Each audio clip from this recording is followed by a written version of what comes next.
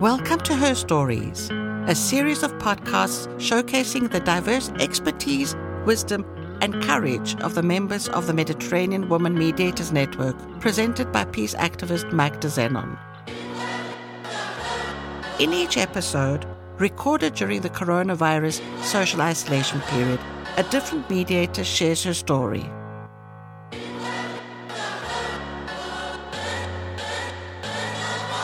Hello, this is Magda, and today on Her Stories, we have Suad Chalabi, an Egyptian diplomat and an expert on sustainable development and women, peace and security. Welcome, Suad. Thank you for inviting me. Suad, it's lovely to see you, even if it's virtually. You have such an extensive CV that I think you should introduce yourself to the listeners and bring out the parts that you think are important or the parts that reflect you the most. Who is Suad? I'm a diplomat who started her career more than 50 years ago. And the last posts were assistant minister to the foreign affairs, and I was ambassador to Finland and Estonia. And before that, I was ambassador of Egypt to Mozambique and Swaziland. Okay. So my highlights of my career started maybe after I retired. Very strange, because I did not take one day of retirement, and I continued to do what I like to do, which is the issues of women, peace and security.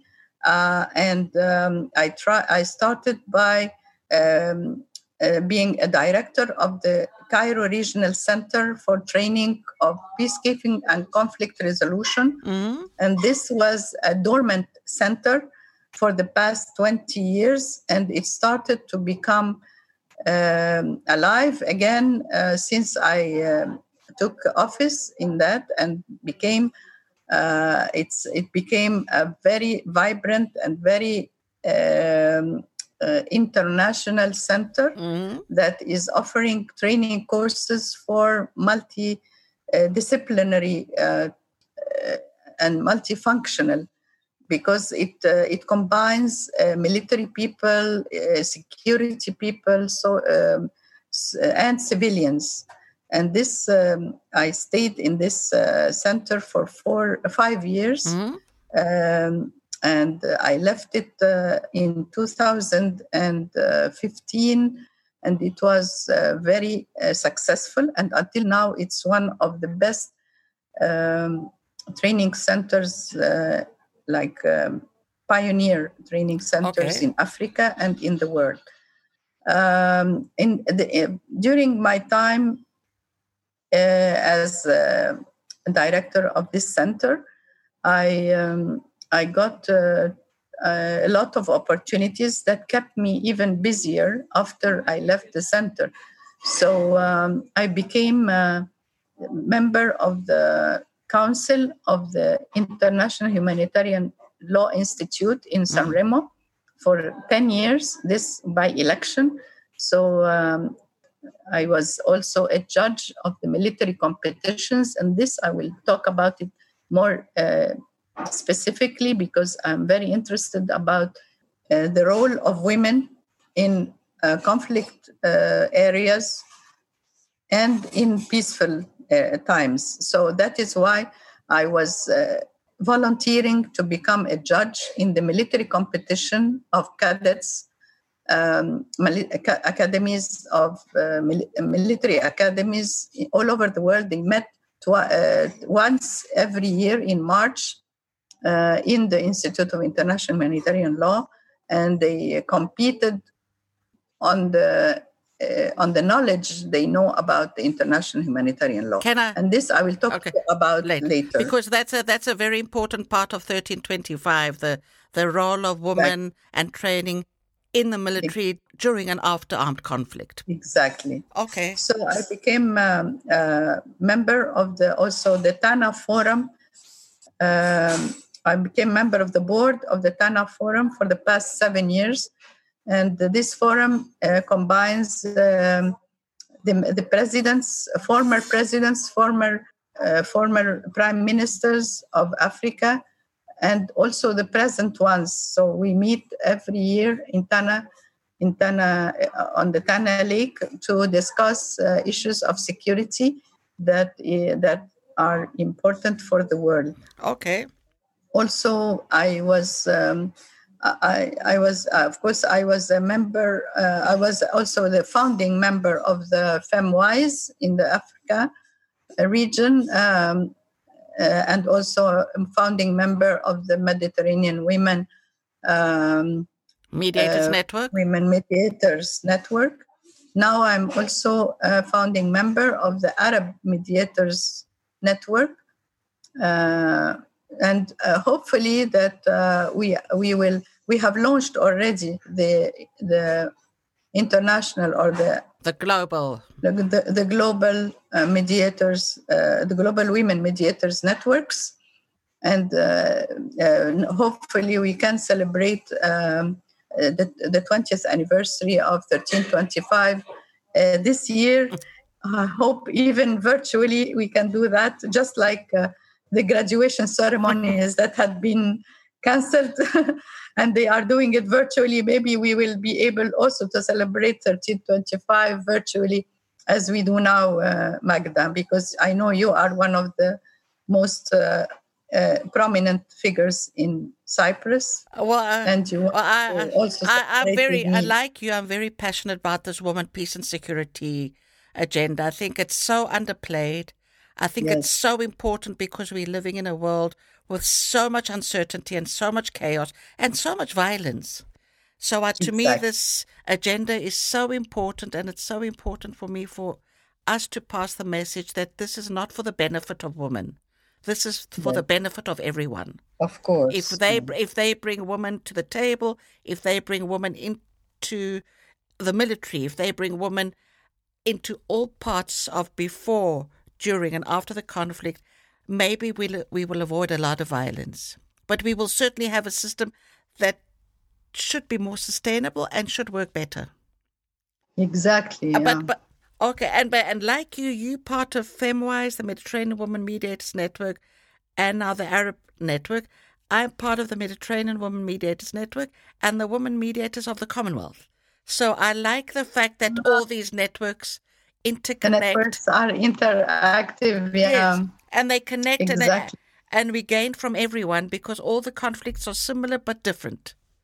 Exactly, and especially you and me are really representing geographically all the networks.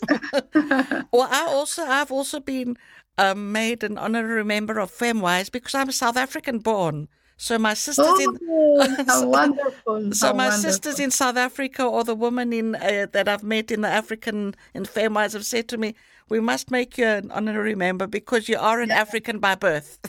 Okay, great. Okay, but this is about you and not about me. So tell me more about Suad. Tell me more about the work you've done and the work that actually makes you passionate. That is the driving force, or the work that you feel is the underlying work that we need to do in terms of women, peace and security. Yeah. Well, what I wanted to talk about is the military competition that is done every year in the Institute of Humanitarian Law, where more than 25 military academies send their cadets to learn more about the international humanitarian law, about the law of armed conflict, and about NIAC, and about LOAC and NIAC. Okay. Of course, as you know, that the world has changed since the past 70 years. The Geneva Conventions had been the rule that is governing the conflicts during war time. But what about the conflicts that are taking place now? How are they respecting the law, and how are they respecting the two major disciplinaries, the proportionality. Yes. Yes, and also the respect of religious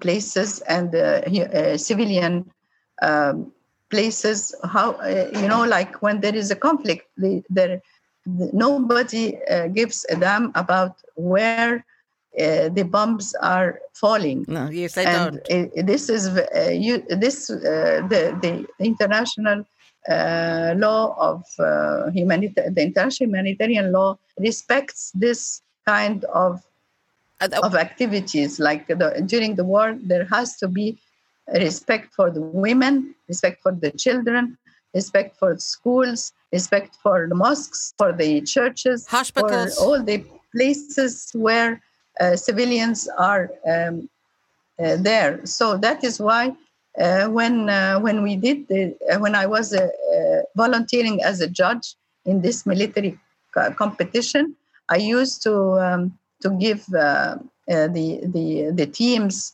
who were competing, to give them high scores when they are respecting the international humanitarian law and they know exactly what to do during the conflict. Can I interrupt? Why have people forgotten to respect civilians?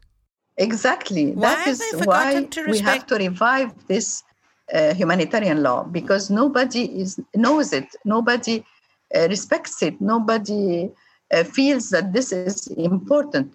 Even during wartime, there are laws. There is for refugees. There are laws for refugees. There are laws for the captured. So there has to be a revival of this, and I think the Red Cross is doing a great job. They have courses, especially for all the countries in the world, and especially they have the gender-based violence, the women, the mediation, women, peace and security. All these issues have been discussed in conferences.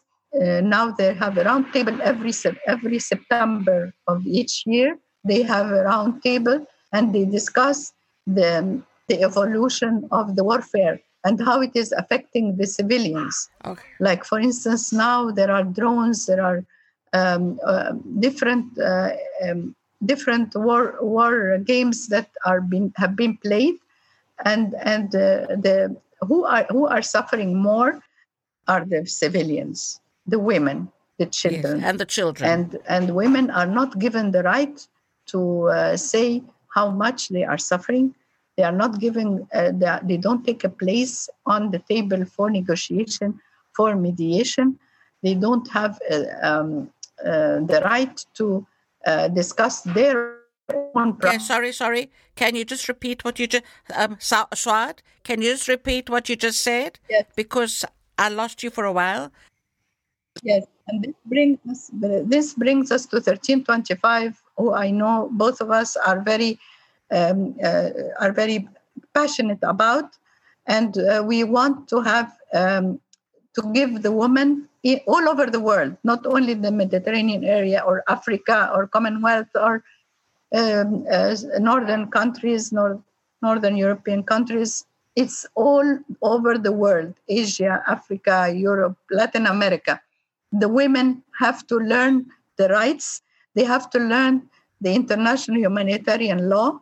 They have to know that they and their families should be avoided in the war times. The militaries they have to get courses.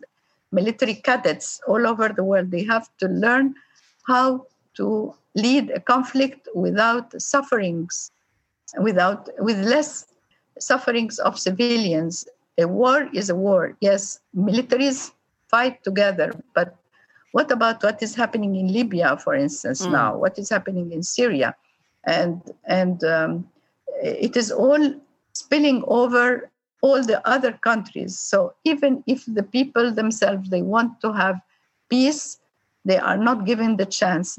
The women in Syria, the women in Libya are silent because they don't have a chance to negotiate the peaceful resolution of their conflict, even if it is in a small province. They don't have the right to come to the table and tell people what actually happened to them as well, to ensure that going forward, that will be taken into account, and there will be a framework that either protects them or trains them. Exactly. And this is the International Criminal Court is made for those who have broken the law and who have done major crimes against humanity. And this has the women of the world have to come out whenever there is a conflict, whenever they are suffering, whenever they are having any kind of they are any disagreements, demobilized, and they live in camps. They have rights. Even during the war, even during the conflict, they have rights, and they don't know their rights. And this is why I'm saying that it is what I learned after retirement, that when I focused very much on the women, peace, and security issues, I discovered that we are far from practicing the law, and the international humanitarian law should be our target in order to have all the women know their rights during the conflicts. But that's why when what we need to bring to the conversation is the many dimensions of what security means. Because when men talk about security, they talk about armies, they talk about borders, they talk about a division of power. Whereas when women bring to the table security, they're talking about my body security, my personal security, the security of my family. Yes, and that's the security that they security starts from home. Exactly. For women, security starts from home. If the woman is not secure at home in her family, if her husband is abusing her, or if she doesn't get a fair treatment, then she will be abused during conflicts. Of course, she will be raped, and nobody will be able to save her, because she has given up her rights from the beginning, from being a child at home, or a student, or a sister, or a daughter, or a wife, or a mother. The minute the woman does not know her rights and gives up her rights, then it is over, because she will always be abused all her life, and she will be the money making, and the husband will be sitting doing nothing, or going to war to fight. So it is the woman who makes the balance in the family, and it is the woman who has to know her rights in order to keep her society in peace. I totally agree. We've got to bring the voices of women have got to be heard. Yes. Because everyone's voices are important. So that's why we, as women mediators and women peace builders, need to push the woman peace and security agenda, because it's got to be understood by the decision makers that patriarchy doesn't work anymore. Yes, exactly. I agree with you that we as intellectual women who have worked all our lives and know exactly what are the problems which are facing women in our society, we should be giving them the enlightenment, the push, giving them the light in the dark tunnel, that they are putting the light in front of them, so that they know that there is hope in the future. It's also, I think it's also a case of, if we come into the conversation at the peace negotiations, we will bring in a perspective that will balance, as you said, a perspective that will balance what's on the table. Yes. And then when it's put out, more people will understand what this peace plan is all about. Exactly. Look at every woman in every society. She wants to keep her family safe. Exactly. Safety and security is her priority. She will never go and launch war to her neighbors just because she wants to keep her family together. Suad, are you a lawyer by profession, or what did you train? No, I trained as political science and economy economics Okay. and political science. But I did a master's in McGill Yeah. University Okay. in Canada. So I took some law courses. Okay. Um, Tell me, if I had to ask you, what are your strongest qualities? What qualities would you tell me you had? What is your best qualities? Um, from my point of view, I'm a very dedicated person. Okay. If I have an issue that I'm passionate about, I become very dedicated. I want to help others. I want to extend my experience to them. I like to share my experience with others. I like to help the new generation, because I feel that this is an obligation for me, because not only because I learned so much and I had a lot of experience and I was lucky to live in such a good environment and a cooperative family, and I had a lot of opportunities that gave me this opportunity to share with others what I learned, and that is what my personality is. That whatever I know, I like to share with others, and I like to give to the new generation a new hope for the future. Well, I think we need to encourage the younger women, because they can learn from us, but we can learn from them as well, because the world has changed. And there are sometimes Yes, simpler ways of doing things, or different ways of doing things. If we just look at social media, the way it's revolutionized everything that is exactly. possible. So you've got to have that intergenerational connection.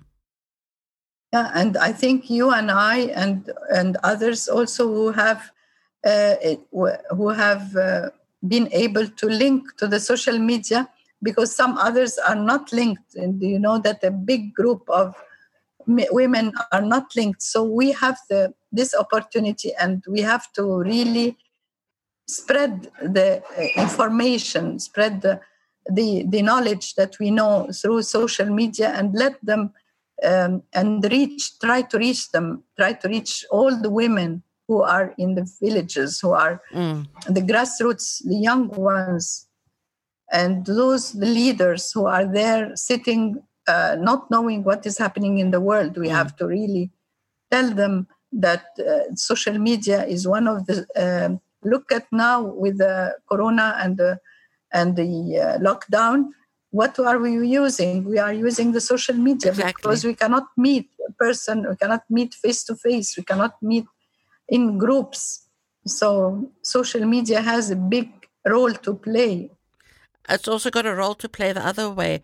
It's a way that we can perhaps reach people that are not connected or get it as far, but it's also a way of promoting the work we've done that is not getting to the decision makers. And that's where we all, because you know as well as I do that you've got to be at the decision-making level and at the grassroots level. We've got to link those two parts of the community, because the decision makers need to know what the grassroots are doing and wanting. But we also need to tell them that we can help. And this is all the talent and expertise that's all around us. Yeah, exactly. That is my main issue. Tell me, Swad, what do you feel the networks will be offering, the Mediterranean Women Mediators Network? How do you feel it will contribute? What is it for you? It's a very, very interesting network, because what we have started 2-3 years ago has been a demand from all the women around the world to to have a voice. You know, women are not listened to. They just talk and talk and talk, and then there are no decisions taken, and even if decisions are taken, they are not implemented. So what this network wants to do, or these networks are aiming at putting the right decisions in the right implementing or executing them, because many resolutions, United Nations resolutions, or international conferences that take decisions, they are never implemented because there is no political will from the governments or from the upper level of decision making. They don't want to take decisions that involve women because they know that women are going to turn the table and choose other than the decisions that our men are taking. Men want to continue the conflicts because the conflicts are spending more arms and ammunition, and economies are built on that. Yes. But when women are taking the decision, they are going to put other priorities in their agenda. And this is the problem that we are facing. The women mediators networks, whether it is in Africa, whether it is, why did we all meet? Because we all have one goal, and we want to influence the political will in order to involve more women as mediators, more women as peaceful negotiators, more women on the table. It's enough that we are not taking our share in the economics, in the politics, in all aspects in the society.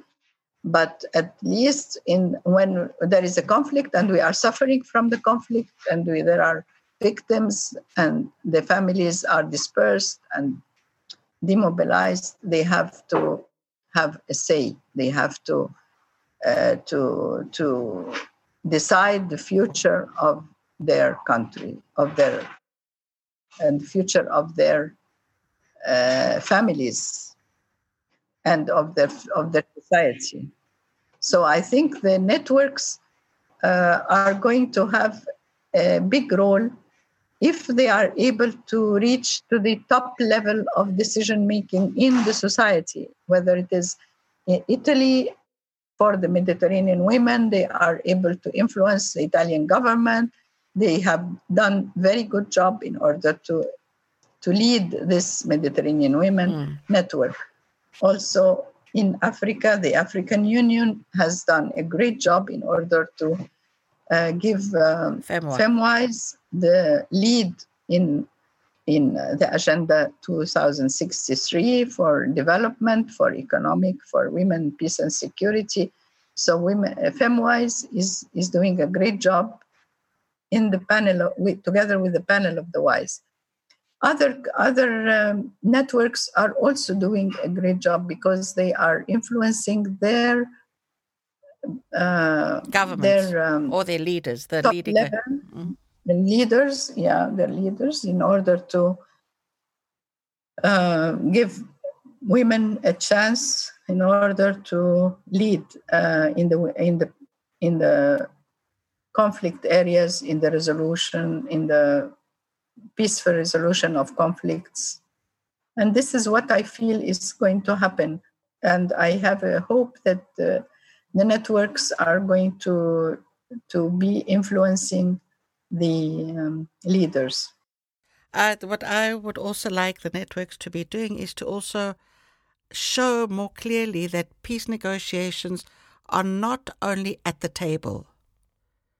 It's everything that happens before and after and at different levels. So the peace negotiating table must take into account not just what's happening at their level, but what's happening below. And I'm hoping the networks will bring that. Of course. I'm hoping the network will bring that more clearly to the table so that we can have more sustainable peace settlements. Tell me, if I asked you to tell me someone who is your hero, who's your role model, which woman would you choose? I was very much attractive, or I don't have a role model, but I have some personalities whom I really admire at how much they have a balance in their lives. So, for instance, Tarja Halonen, who is the president of Finland, I admire her very much because I was ambassador when she was president in Tarja Halonen. In Finland, Tarja Halonen was the president during my time. And she has ran for twice, and twice was 2 terms as a president, and she was the leader of her party. And at the same time, she had a very successful career before being a president. And after retiring, she's also doing a lot of activities for women, peace and security. And when she comes to Cairo, I meet her and I tell her that I'm very much admiring her role in her life, in her country and in the world, because she is very international. She's also a member of the special mediator council that the Secretary General has formed as an advisory board for him. Women members of the advisory board of the Secretary General. The Finnish one it's an all-woman government, almost. The Finnish government. Excuse me? The Finnish Prime Minister has mainly women. Yes. Mainly women. That's right. Yeah. Because of Tarja Halonen's success, they have followed. Women in Finland, actually, they have a very big role in society.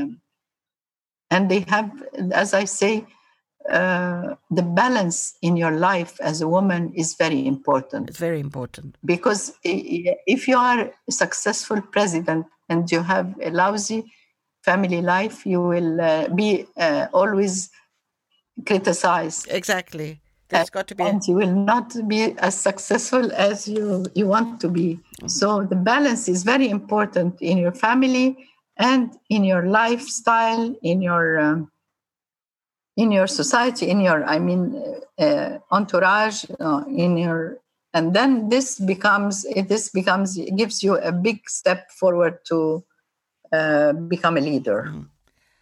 Okay, we. Getting ready to close, I would like you to repeat the name of this institute with the humanitarian law, because I think that is so important. It's one of the most important parts of the women, peace and security agenda, that we've got to remember that within a conflict, we've got to protect the civilians. Yes. They're not.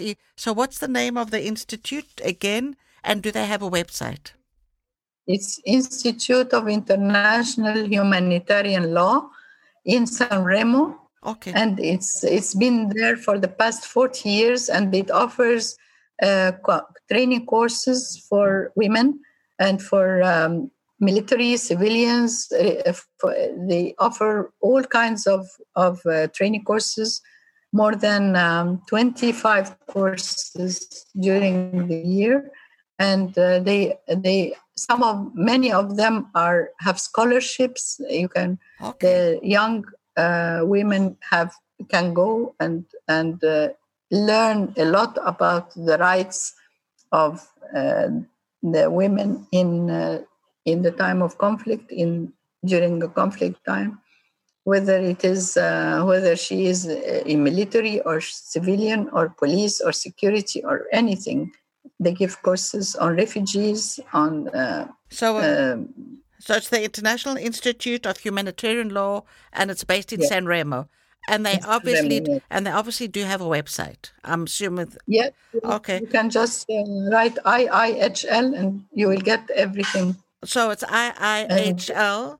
I'm being very specific about this because I think it's really, really important, this humanitarian part, because we have seen in the last few years such a big toll on the civilians of the world that people have forgotten that they should not be aiming for them, or at least being more protective of them. Is there anything else you want to say before we close this interview? I'd like to thank you very much for giving me this opportunity, and I wish that this talk will help a lot of women who want to become leaders in their own society, and not to have. I don't want any woman who feels that she has a problem or she has any weakness in her personality. She feels that she is not able to overcome. On the contrary, I feel that every woman has potentials that she has not discovered yet, and it is possible that each woman discovers what is good in her personality, so she can become a leader to others and be a model for other women. So it is very important that you have self-satisfaction, you have self-esteem, you have confidence in what you are doing. In any job you are doing, you have to do it good, so that you become a role model for other women. Suad, I thank you very much for that comment, because I agree with you. Everyone has qualities that are useful. Yes. So everyone is good at something, and they must remember you don't need to be good at everything, but you are definitely good at something, and focus on that. And you're always good enough. You are always good enough. Yeah, exactly. You have to be perfect. Perfect.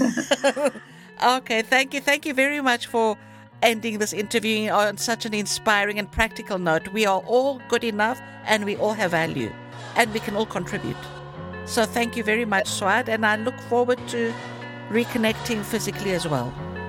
Thank you, Magda. Thank you very much, and enjoy the summer as much as you can until we meet. The same to you, Suad, and have a lovely rest of the day. Sure. Bye. Bye. Thank you. Bye. If you enjoyed this episode of Her Stories, please leave comments, suggestions, and reviews, and share with anyone you feel may find this equally interesting. A big thank you to our sponsor, UN Women, and see you on the next episode.